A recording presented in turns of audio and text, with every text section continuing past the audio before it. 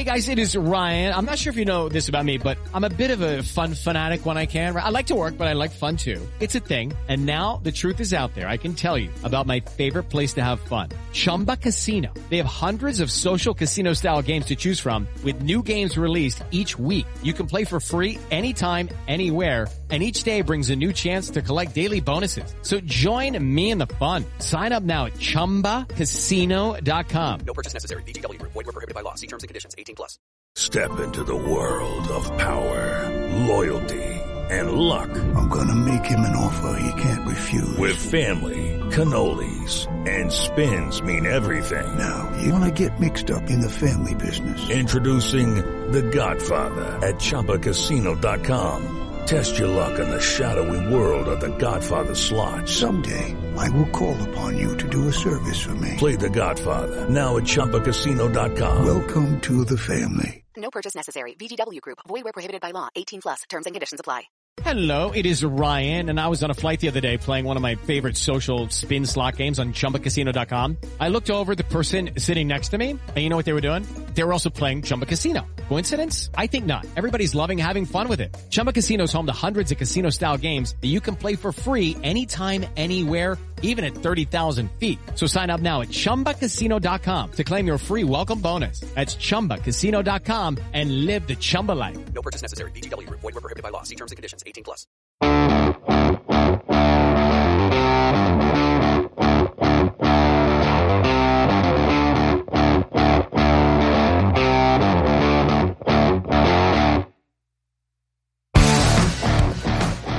Welcome, everybody, to the Hammer and Rails podcast. We are back after taking a slight break for the holidays, unannounced, but hey, you know, we're people just like everybody else. We need a little time.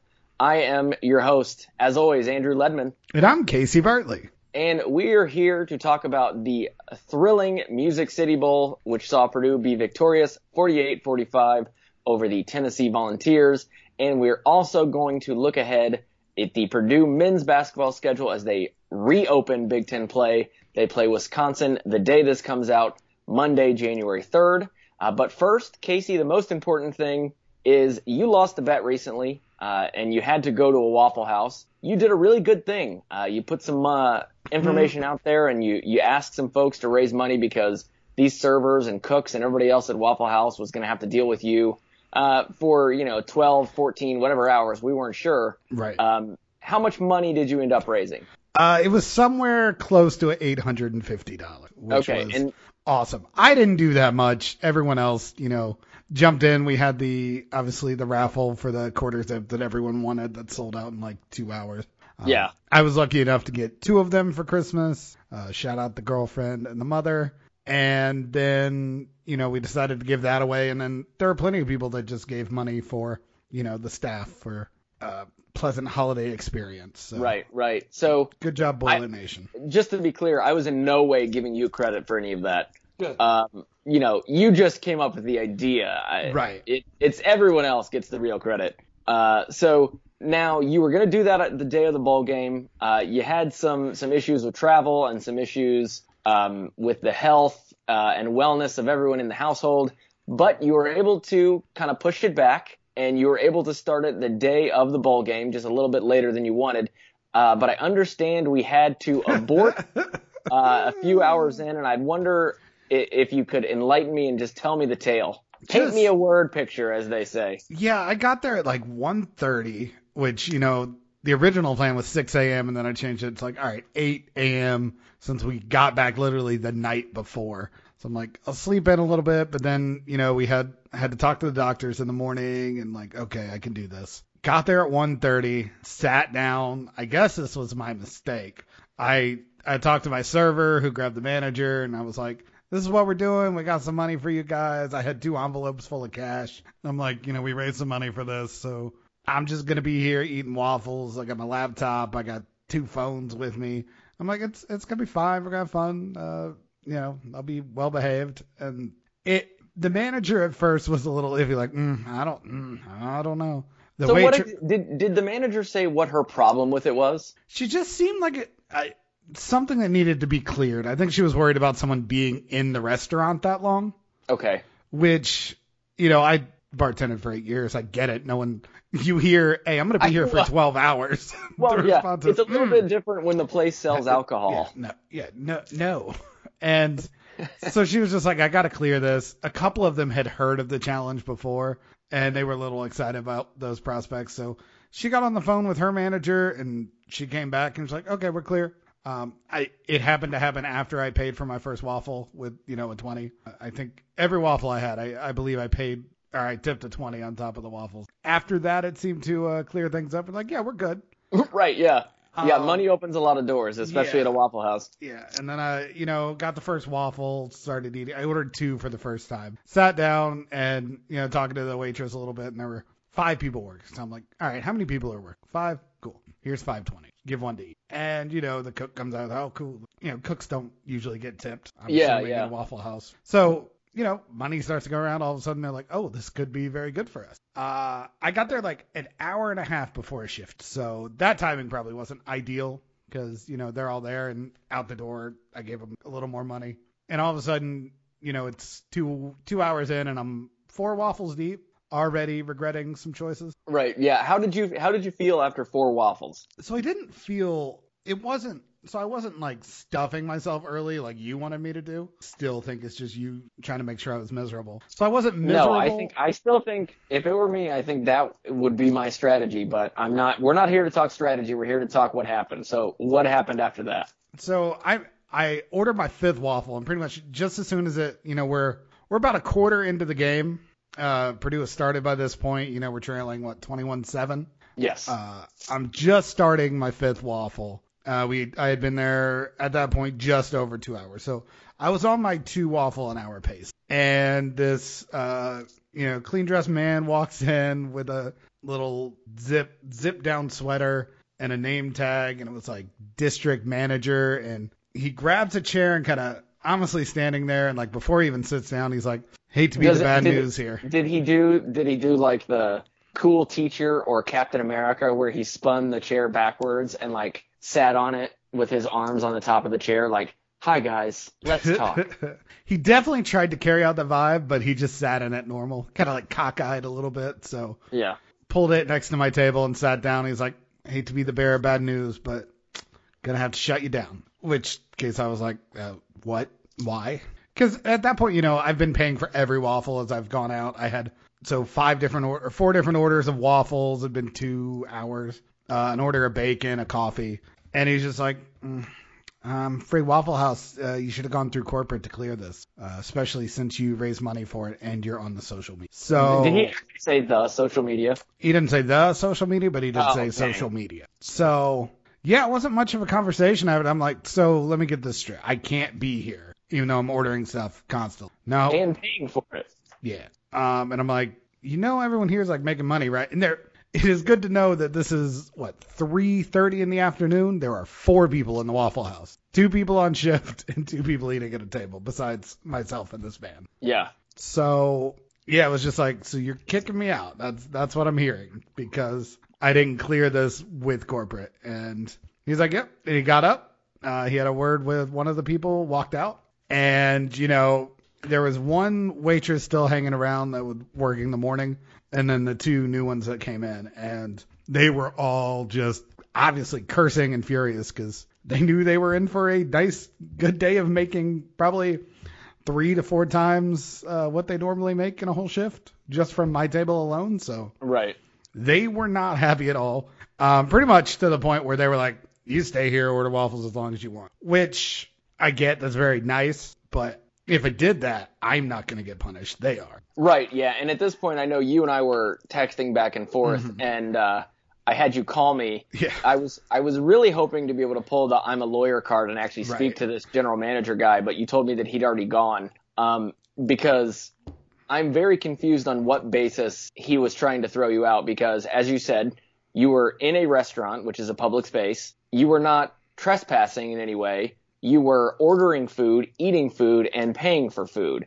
It's not like if you've been paying attention to the news, there have been a lot of protests of anti-vax folks or anti-masks folks who've just been going into restaurants, not ordering, and then trying to not follow the rules of the restaurant. Right. And then they get kicked out and get arrested. And whether you agree or not with the political stance, you have to understand, like, they're literally trespassing. They're just occupying a space in a restaurant and being asked to leave, and they don't leave, so then they get arrested. You, on the other hand, were literally a customer at a restaurant, eating the food and paying and tipping very well, might I add. And you were asked to leave. So it just blows my mind, and I was really hoping to talk to the guy, but apparently he, like you said, he kind of just gave you the information and got the hell out of there. So I was very disappointed in that. It's just strange, right? Like, yeah, makes no sense. The downside, it's not like I'm on Twitter, like, I didn't even mention how sticky the booth was, which it was really sticky. I think when you tell someone you're going to a Waffle House, I think it's understood that the booth is going to be sticky. Yeah. It's just a matter of how much. So at this point, you and I had our conversation, and you were like, what do you think I should do here? I've got this money. It's not my money. I got to, I told everybody who I raised it from that I would give it to the staff. And I advised you to talk to Travis since, he was the one who you made the bet with. Yeah. And I'm not sure what happened in that conversation. Can you share details of what you all decided to do? I mean, he wasn't worried by any stretch of even about the bet or anything. So it was mostly we had a conversation where I'm like, here's my idea, and this is the one I pitched you. I got this money. It was meant for the servers. The servers shouldn't get screwed out of this money because Waffle House as a company sucks. So I'm just going to throw this money on the table, walk out of here. We'll figure out another punishment somewhere else, food longevity wise, and just kind of call it quits for a day. But, we raised that money for them, so they should at least get something. It's shitty enough to know you work for a place that doesn't want you to succeed or, make money or have something enjoyable happen to you. All because like you said, I am sure the servers and the cooks who are getting this money and see this GM guy come in and tell you to leave were just enraged. They were. Because, the ones who had known about what the Waffle House Challenge is, staying in there for 24 hours with an hour knocked off for every waffle, were probably like, this guy's going to be here a while and he's going to keep tipping like this the whole time. Maybe I'll see if I can just stay another shift or, whatever. Cause people at Waffle House,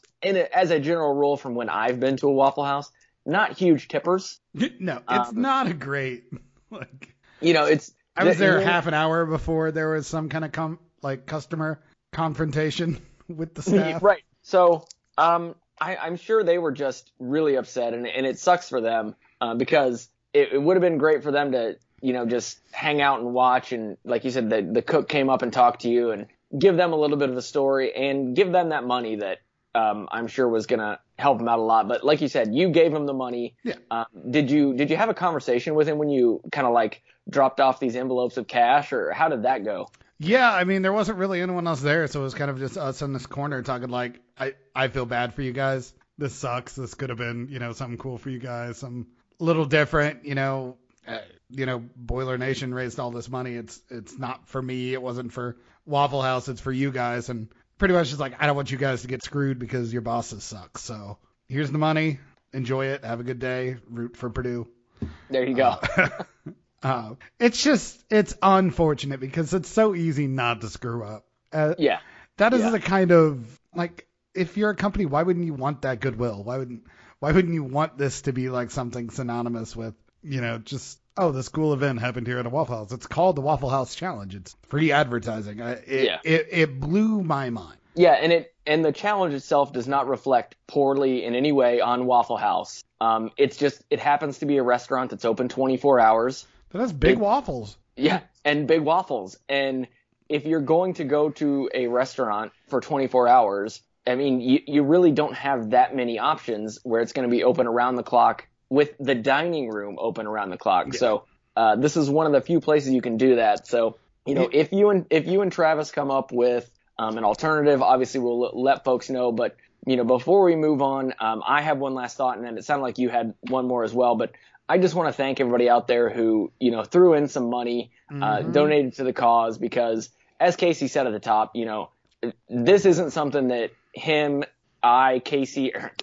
Travis did, any of us. This was about the folks who donated the money and made a holiday for these folks a little bit better. And I just think it's really cool to see Boiler Nation come together and have a little fun with something and, related to a bowl game, related to Purdue football. And it's just another thing that has really made this year of Purdue football a lot different than years past. And I think that's really cool. So, Casey, it sounded like you had something else you wanted to add. Yeah, just to pick up that for a second. We've got this nice little niche pocket cut out, on the Twitterverse, where we've got this nice little circle of Purdue people, and to see them raise money and give money like that was really cool. So yeah, we thank you for that. Also, ordering the waffles extra crispy is the key to the challenge. Okay. And the first dude who I ordered the first 2 waffles with hooked me up. It was perfect, crisp, but damn, from there on out they were not crispy, and they were getting a little battery, and I thought I was going to die. You are right. I mean, I didn't even think of how to order them, but I think if you do get the middle of the waffle gets like doughy and soggy, just tastes like batter, then not only do you have a bad taste in your mouth, but that's going to sit a little heavier, I bet. Yeah, so it was going to be a long day, because second cook seemed a little afraid of burning them. I would have rather tasted ash. Rather have a burn, yeah. Rather have had ash. All right, well, sounds like that was your setting for maybe the first half of the Purdue football game. I missed most of the second quarter. Okay. Well, you missed a good quarter then. Yes. Because in that second quarter, Tennessee was held to 0 points while Purdue put 16 on the board. Just in general, I mean, this was one of the most exciting Purdue bowl games. Bowl games are great, Ledman. Yeah, Love the bowl. Go bowl games. Like you and I have always said, there should be more bowl games.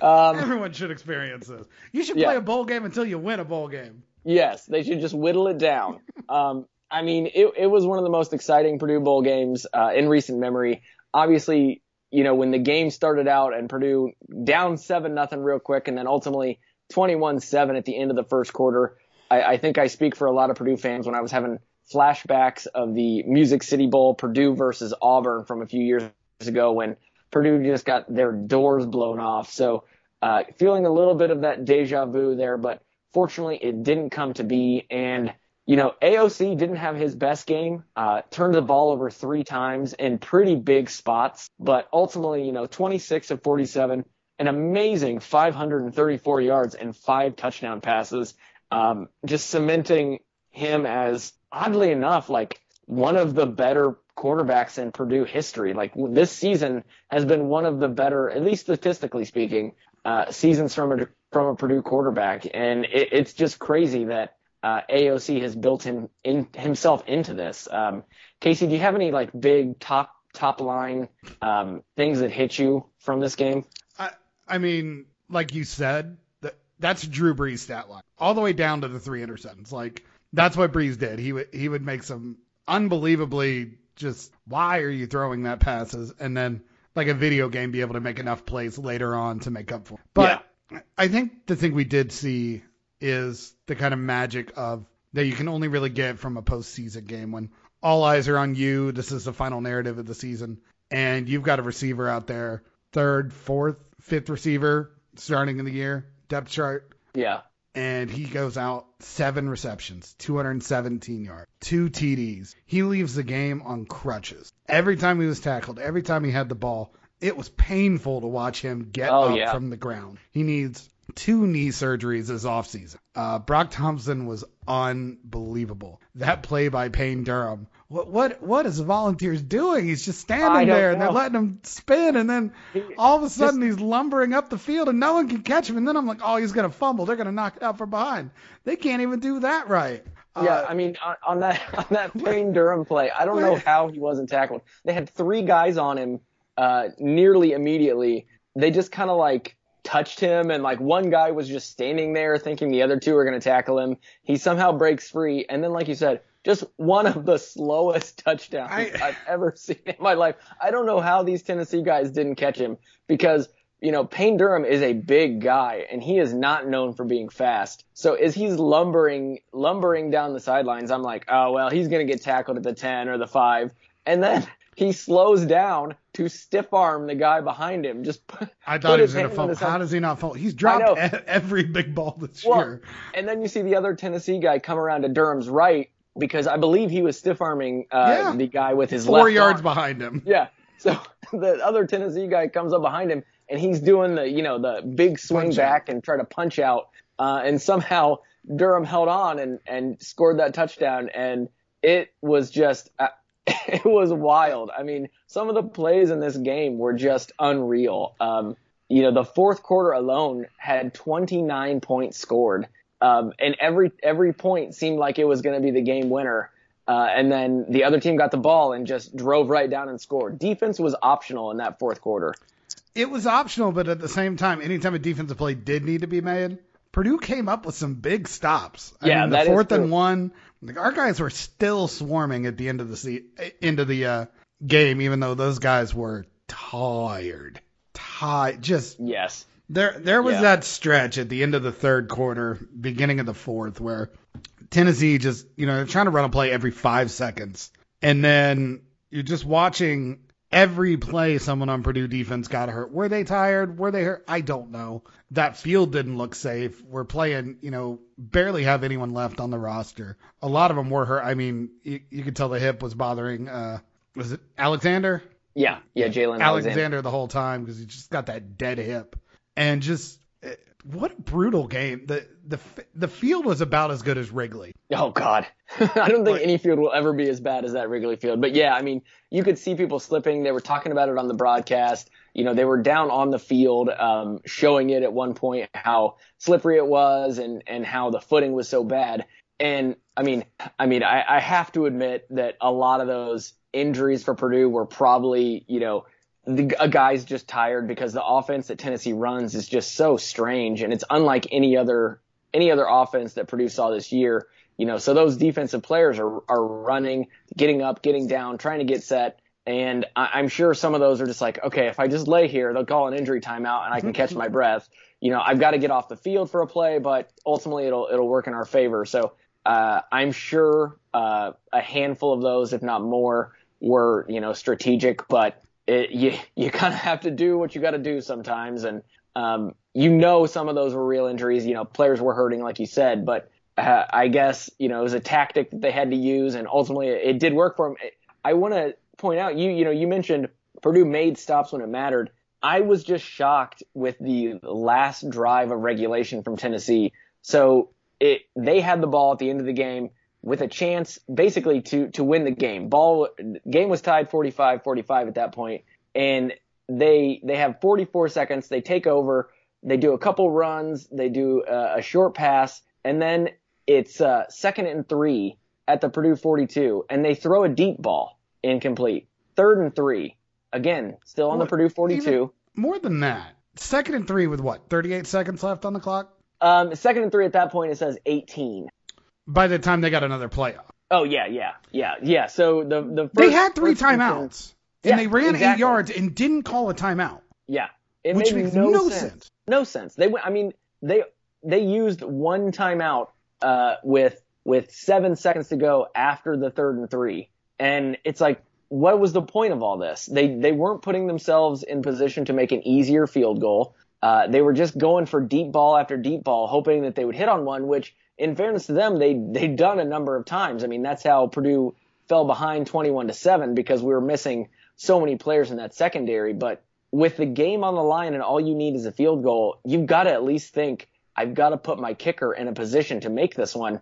But they just seemed intent on getting a long ball and wasting time. And then with one play left, they went for it. They went for the field goal, missed it, and that was regulation. And Purdue won it in overtime. Yeah, Tennessee has to astounding. Have just maybe the most embarrassing fan base. They were terrible. South of Bloomington. They were terrible. Just that game is entirely on their coach. They should. If you're going to run it there on first down, fine. Call a timeout. And then you know what you do? You run it the next time because Purdue hadn't been able to stop it. And then the clock stops and you go ahead and run your fade route after you're in field goal. Well, but they didn't do that. I mean, even if you run it on 2nd down, you get the 1st down, run up real fast, spike the ball, regroup, save your timeouts in case you want to run like a crossing pattern or a slant or something. Because if all you need is a field goal to win the game, why are you just taking deep shots? I don't understand. None of it made no sense to me. So Brown definitely outcoached him. Yes. That's just not how you manage late game situations. Just embarrassing performance by the coaching staff. Yeah. And of course we can't really talk about this game unless we talk about the overtime. So, the score 48-45 at the end. So obviously Purdue was the only team to score in overtime, won it on a Finneran field goal. He was 3 for 3, I believe, on the day. So no bad mouthing our kicker this week. He is returning next year. He's already said that. So hopefully it'll be nice to have a kicker we can count on. I know he was a little rocky there toward the middle of the year, but he seemed to correct it as the year went on. So glad to have him back. He was next 4 year. of 4. Oh, 4 of 4. Sorry about that. I'm looking at the play-by-play, so I was out of the box score. So 4 of 4. My apologies, Mr. Finneran. So of course, in college overtime, it's so important to get the ball second because you want to know what your offense has to do. So Purdue wins the toss. They, of course, go on defense first. And again, terrible coaching by Tennessee. They get to the Purdue 16. It's 3rd and 1, and they run the ball, which is a fine call. I have no problem with the call. Purdue stops them. They lose a yard. It's 4th and 2. But rather than kicking a field goal and getting some points on the board, they go for it.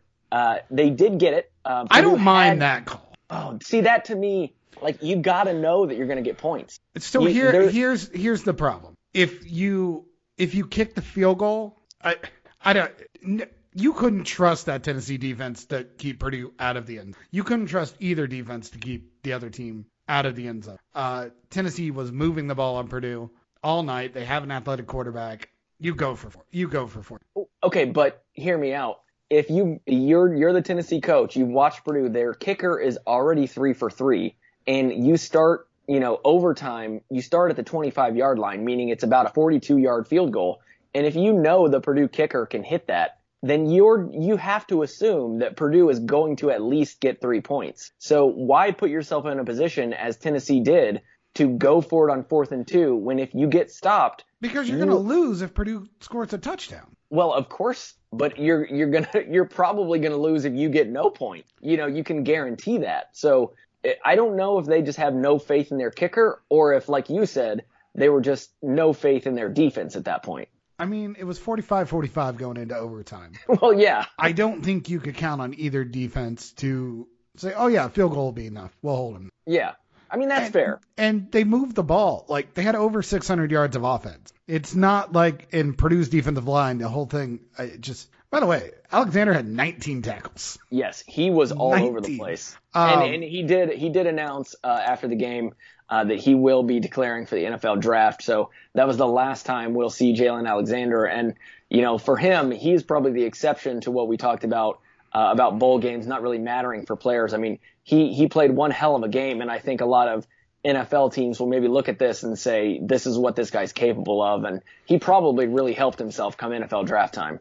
NFL likes Purdue linebackers. Yeah, it is true. It's true. I mean, Marcus Bailey started today for the Bengals, so good for him, and maybe it'll show that a guy like Jalen Alexander can do the same once he gets into the league. Yeah, but regardless, they went for it on 4th down, got it, and then obviously the goal line play. Yeah. Which so everyone lost their frickin' minds about. Even you thought it was a touchdown. I did think it was a touchdown. It wasn't a touchdown. Listen, when they, and I'm still confused as to what exactly the call was, and I'll tell you why. So for those that didn't see it, I don't know why you're listening to this podcast if you haven't seen this play. It was 4th and goal. They go for it again, try to get the touchdown. Jalen Wright was the runner for Tennessee. He gets stuffed at about the 1.5 or 2 yard line.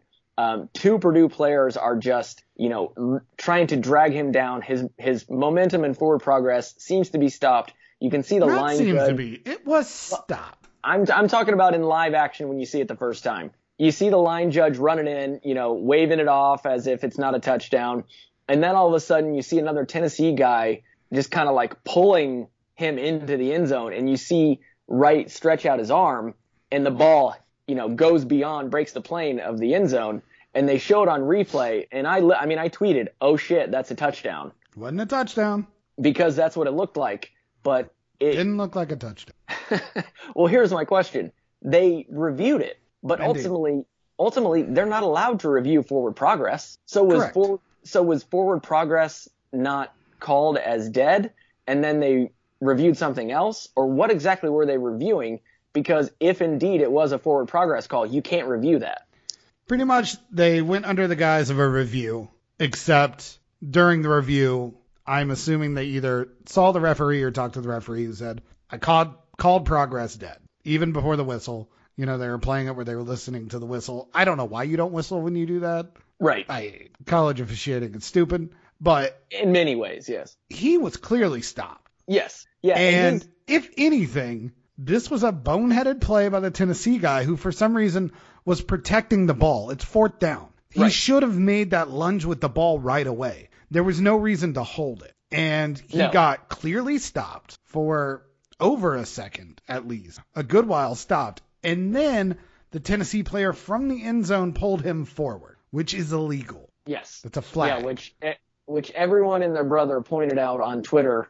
They're like, here on page whatever of the NCAA football rule book, which it's so strange that you can push a guy forward, but you can't pull him forward. I mean, it kind of makes sense because the whole point of the offense is to push from your side forward. I guess. But either way. And so I actually saw some Tennessee guy. He made the argument, well, even if it was a penalty, then we would have gotten the ball back and gotten another try. It's like, no, time would have expired. It's an offensive penalty. Well, I mean, it would have been a turnover on down. Oh. Because it was like, no, that wouldn't make any sense. Why would an offensive penalty give them the ball back if it occurred like on 4th down? It makes no sense. So in his mind, it was either Purdue accepts the penalty and they get a second chance, or we decline the penalty and it's a touchdown, which made no sense to me. It is how it works. Like if it was a holding call and they score a touchdown, you have to accept the penalty and it replays. Right, but I don't know if that penalty is a loss of down. Yeah, I believe it would have to be a loss of down. Probably. So,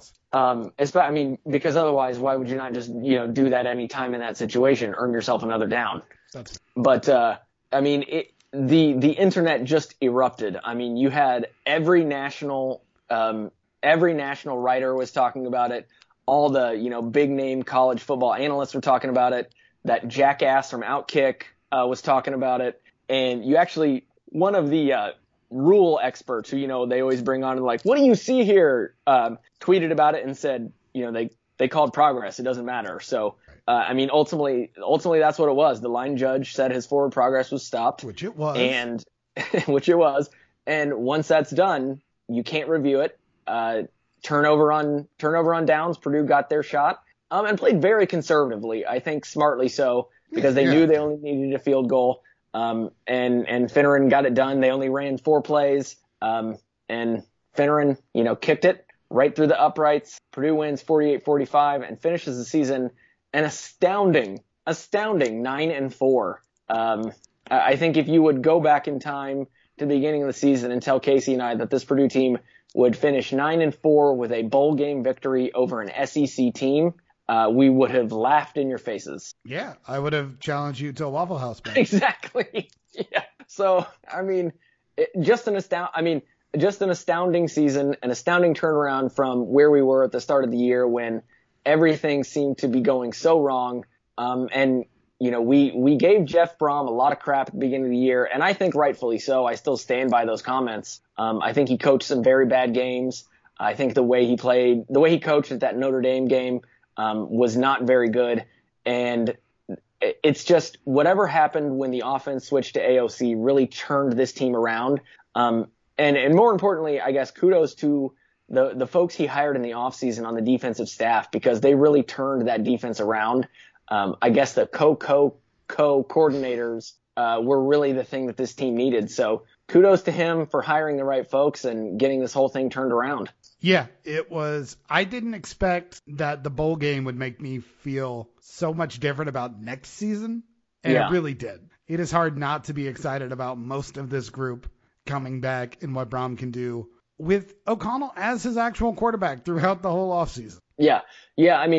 This is the kind of offense and the kind of scoring that we hoped for when we hired Jeff Brom. This is what we wanted out of him to begin with. So to see it come together as the season grew and went on, and then to see it come to kind of fruition in that bowl game, it does make me really excited for next year. And it has been a while since I've been this excited going into an off season for Purdue football. So kudos to Jeff Brom, and I'm really looking forward to see what this team can do coming next year. So is there anything else there you go. Is there anything else you want to say about the bowl game or the football team in general before we take a break? No, just a nice, gritty, what a likable team. Yeah. Incredible. The one thing that makes bowl games worth it is just these incredible performances, memories. And we hadn't really had one from football for a while. So it was nice to, down to the wire, just everyone coming up with plays. So yeah, it was a good moment. It was another good Boilermaker athletic moment to end the season. Yeah, and I know the Foster Farms Bowl, which Purdue won their last bowl game, just the one just before the Music City Bowl last time. But it wasn't the same stakes. It wasn't really the same kind of situation. So I think most people would agree that this win was a lot better. So that'll wrap up football. We're still hoping to find a time to get Kyle on to talk recruiting and kind of look at what has come in the transfer portal. So hopefully we'll get that scheduled real soon. But for now, we're going to take a break, and we will be back to look ahead to Purdue men's basketball against Wisconsin. I'm Victoria Cash. Thanks for calling the Lucky Land Hotline. If you feel like you do the same thing every day, press 1. If you're ready to have some serious fun for the chance to redeem some serious prizes, press 2. We heard you loud and clear. So go to LuckyLandSlots.com right now and play over 100 social casino-style games for free. Get lucky today at LuckyLandSlots.com. Available to players in the U.S., excluding Washington and Michigan. No purchase necessary. VGW Group. Void where prohibited by law. 18+. Terms and conditions apply. It is Ryan here, and I have a question for you. What do you do when you win? Like, are you a fist pumper, a woohooer, a hand clapper, a high fiver? I kind of like the high five, but if you want to hone in on those winning moves, check out Chumba Casino. At ChumbaCasino.com, choose from hundreds of social casino-style games for your chance to redeem serious cash prizes. There are new game releases weekly, plus free daily bonuses. So don't wait. Start having the most fun ever at ChumbaCasino.com. No purchase necessary. VGW Group. Void where prohibited by law. See terms and conditions. 18+.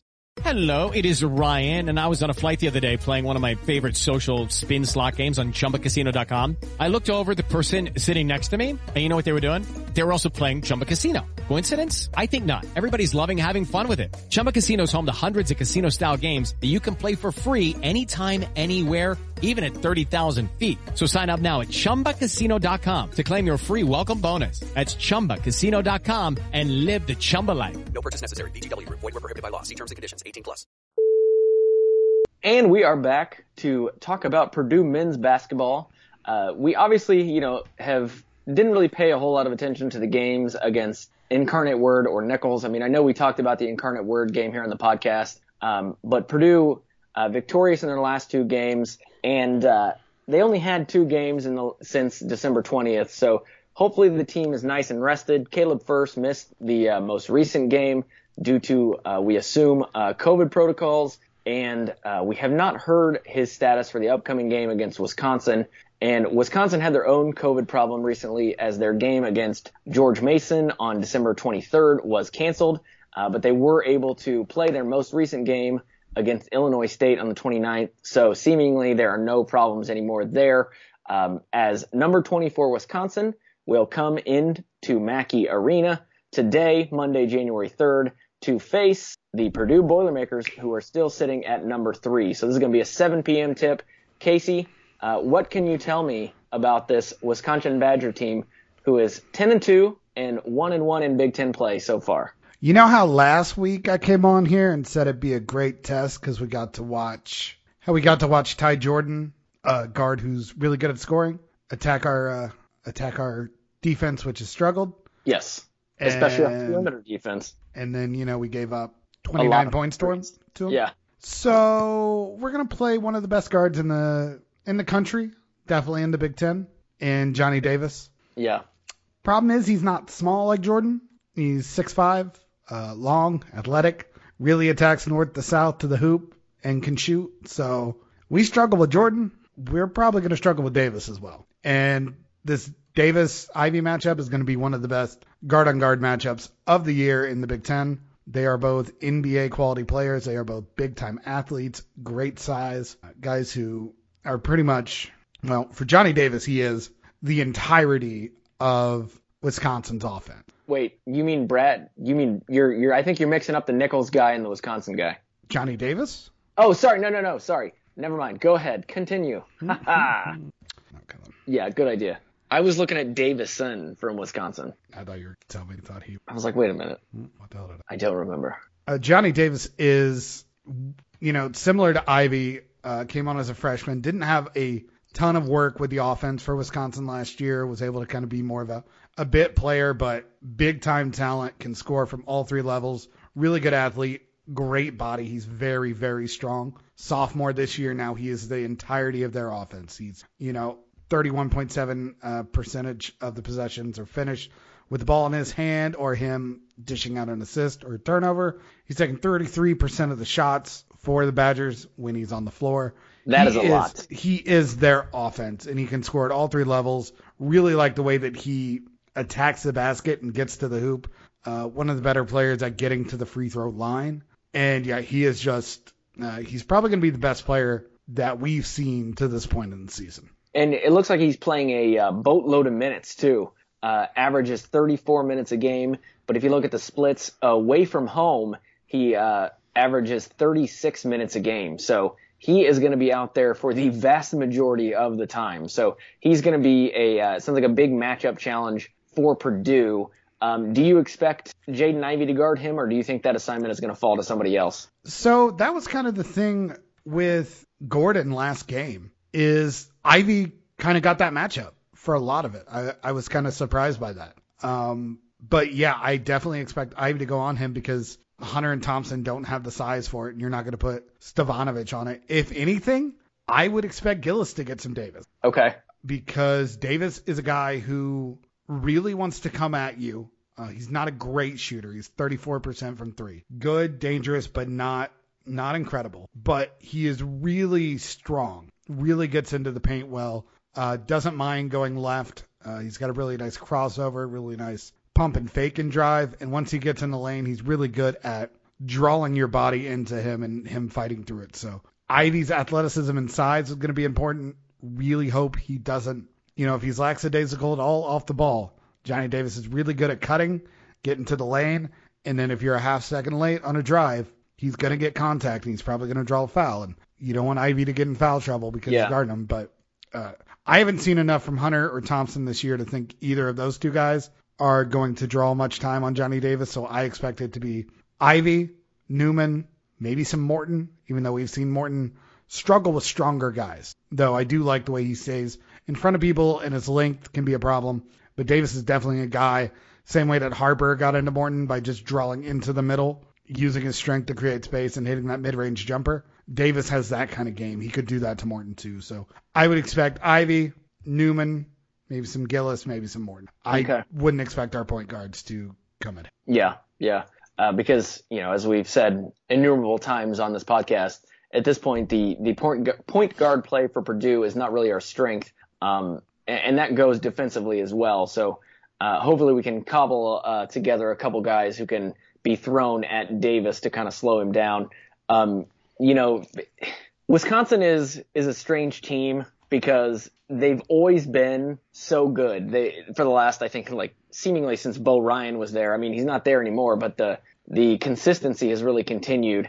They're always tough to play for Purdue. The Kohl Center used to be a house of horrors for Purdue, but Purdue went on a bit of a streak there, and it's not as bad anymore. Luckily, this game is being played in Mackey. I'd really like to see the Purdue defense step up, especially from the perimeter, because they're allowing teams like Incarnate Word and Nichols to just shoot lights out seemingly from three. And we talked about it a little bit in the group chat, how the 3-point defense for Purdue has really just been the thing that's let them down. Do we have any idea why that is? I know if you listen to Painter, he'll talk about how they're playing the percentages. They're letting these guys who don't have great shooting percentages shoot the ball and focusing on other things because ultimately it'll balance out.